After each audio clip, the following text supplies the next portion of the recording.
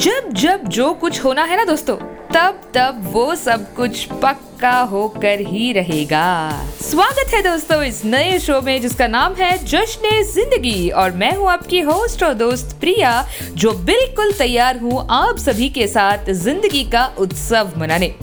चलिए दोस्तों, जिंदगी के इस उत्सव भरे पहले एपिसोड में मैं आज आपको एक बिजनेसमैन की स्टोरी सुनाती हूँ। एक गांव में एक रईस सेठ जी रहा करते थे। उनका नाम रतनलाल था। शादी के 10 साल बाद रतनलाल जी के यहाँ एक नन्ही परी ढेर सारी खुशियाँ लेकर आई।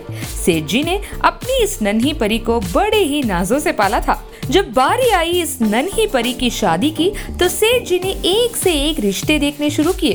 फाइनली उनसे अधिक रईस बिजनेसमैन के बेटे के साथ अपनी परी का ब्याह कर दिया, ये सोचकर कि बिटिया को कभी किसी चीज की कमी होगी ही नहीं। रतनलाल जी बड़े कॉन्फिडेंट थे कि उनकी बिटिया बहुत ज्यादा खुश रहेगी वहाँ। पर हम जो चाहते हैं ना दोस्तों, कोशिश लाख करने के बावजूद भी अगर वो हमारे भाग्य में नहीं होता ना, तो बिल्कुल नहीं मिलता।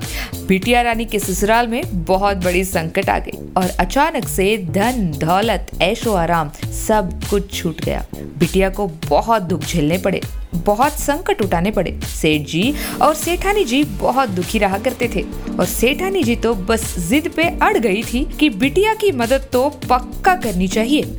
अब की बार जब दामाद जी घर आए, तो सेठानी जी ने अपनी बिटिया के मनपसंद लड्डू बना दिए और उनमें छिपा दिए सोने के सिक्के, ये सोचकर कि इन सिक्कों के साथ शायद बिटिया और दामाद जी कोई नया बिजनेस शुरू कर लेंगे। अब दामाद जी लड्डू का बड़ा बक्सा लिए चल पड़े, लेकिन रास्ते में उन्होंने सोचा कि क्यों नहीं लड्डुओं को बेचकर घर के लिए कुछ राशन खरीद लूं। यही सोच के साथ दामाद जी गए हलवाई के पास, बेच दिए सारे लड्डू और ले लिए हलवाई से पैसे और हैप्पीली चल दिए। उसी रास्ते से रतनलाल जी गुजर रहे थे और उन्हें अचानक याद आया कि अगले दिन सेठानी जी का जन्मदिन है। उन्होंने सोचा कि क्यों न सेठानी जी के लिए उनके मनपसंद लड्डू ले लूं। हलवाई के पास गए और वहाँ से वही लड्डू का बक्सा उठा लिया। जब रतनलाल जी उस बक्से के साथ घर पहुँचे, तो सेठानी जी ने तुरंत उस बक्से को पहचान लिया और सेठ जी को सारी बातें बता दी। दोनों को बहुत बुरा लगा कि वे चाहकर भी अपनी बिटिया और दामाद का मदद नहीं कर पाए। ये छोटी कहानी तो दोस्तों यहाँ खत्म हो जाती है, पर हमें बहुत बड़ी काम की बात सिखाती है। जो भाग्य में होता है, जब भाग्य में होता है, करेक्ट वही टाइम पर सब कुछ होता है।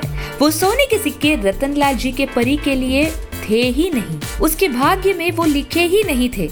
इसीलिए सेठानी जी के लाख कोशिशों के बाद भी उसे नहीं मिले। घूम फिर के वे रतनलाल जी के पास चलकर आ गए। दोस्तों, इस कहानी के माध्यम से मैं ये नहीं कहूंगी कि हमें सिर्फ भाग्य के भरोसे जीना चाहिए या फिर एफर्ट्स करना बंद कर देना चाहिए, लेकिन ये बात उतनी ही सही है कि कोई चीज आपको अगर मिल नहीं रही तो निराश मत होइए, क्योंकि वक्त से पहले और भाग्य से अधिक किसी को कुछ भी नहीं मिलता। याद रखिएगा दोस्तों, झूला जितना पीछे जाता है उतना ही आगे बढ़ता है। तो अगर झूला अब की बार पीछे जा रहा है तो सब्र कीजिए, उतनी ही तेजी से आगे जरूर बढ़ेगा। अगर हालात ऐसे नहीं हैं जैसे आप सोच रहे हैं, तो सब्र कीजिए दोस्तों। इस रफ पैच को भी एंजॉय कीजिए, क्योंकि वक्त को बदलते वक्त नहीं लगता। जिंदगी के उत्सव भरे सप्ताह में आज के लिए बस इतना ही। टाइम है आप सभी को टाटा बाय बाय कहने का, इसी प्रॉमिस के साथ कि हम है राही इस जिंदगी के। फिर मिलेंगे अगले सप्ताह